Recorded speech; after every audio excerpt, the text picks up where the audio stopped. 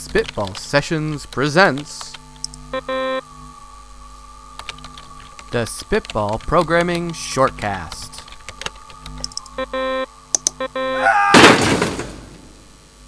Welcome to another episode of Spitball Sessions Shortcast, a smaller format cast Josh and I devised to add additional content to our site.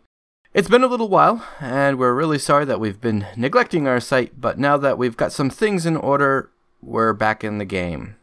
I've decided that with the upcoming expansion that I wanted to talk about Monster Hunter World and how it's stolen all of my free time. I've been a very casual fan of the series since the Wii version of Monster Hunter came out, and a friend of mine got me into it. Despite that not really early introduction, the series didn't stick with me, and never really held on to my interest. Mostly I found the combat was too difficult in the game, and mechanics too opaque for me to really get a grasp of what made this series so great. So I dawdled a little bit getting into Monster Hunter World. Now that I have, I really wish I'd gotten into it a lot earlier. Previous versions of Monster Hunter had been very consistent in the gameplay mechanics, graphics, and general premise.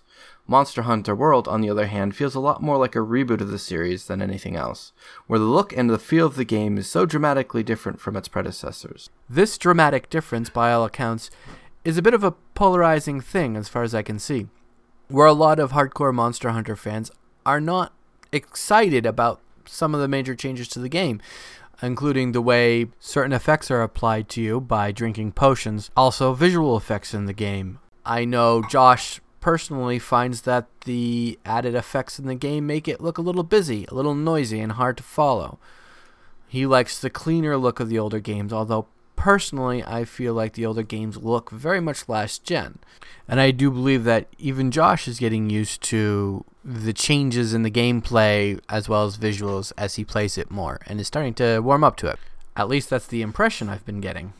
So let's jump right into the first thing that I wanted to talk about, and that's the visuals of this game. And man, that is one of the biggest improvements in this game. As I've already mentioned, they've done a lot to build a revamped engine to reflect what this game is really about, and that is exploring a beautiful, almost Jurassic world, and taking the time to beat up everything that you come across in spectacular monster fights that are second to none.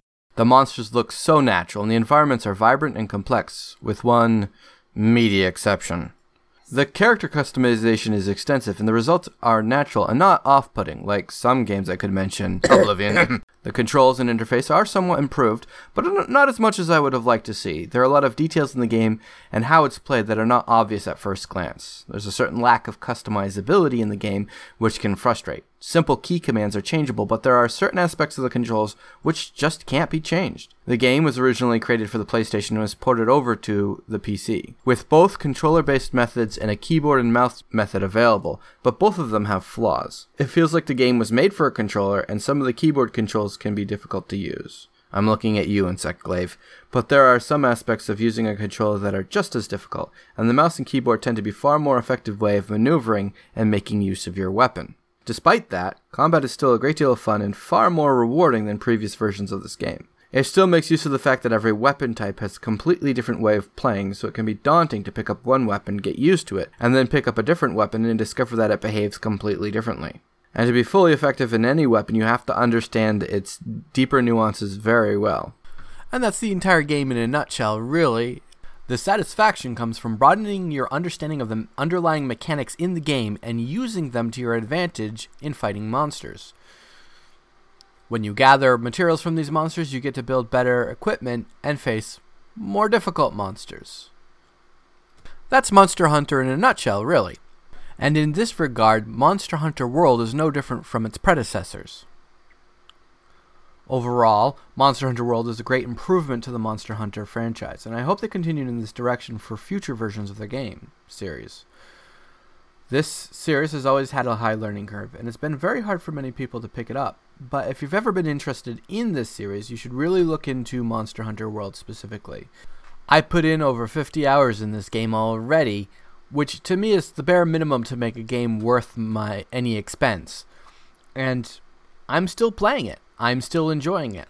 I know I have hours more time to play with this, and playing with other people is also a bonus. So I highly recommend checking out Monster Hunter World if you haven't. I know this has been more or less a review, but I really wanted to put my thoughts into words on this series. It's been kind of difficult because there's so much to talk about, and my opinion bounces around with Monster Hunter so much, but really this game deserves attention, and I'm going to put in my 2 cents. So there you have it. This has been Spitball Sessions and blah-de-blah, blah-blah, and credits. You've been listening to a Spitball Sessions shortcast, where Josh and Luke talk about making games, playing games, and hating games.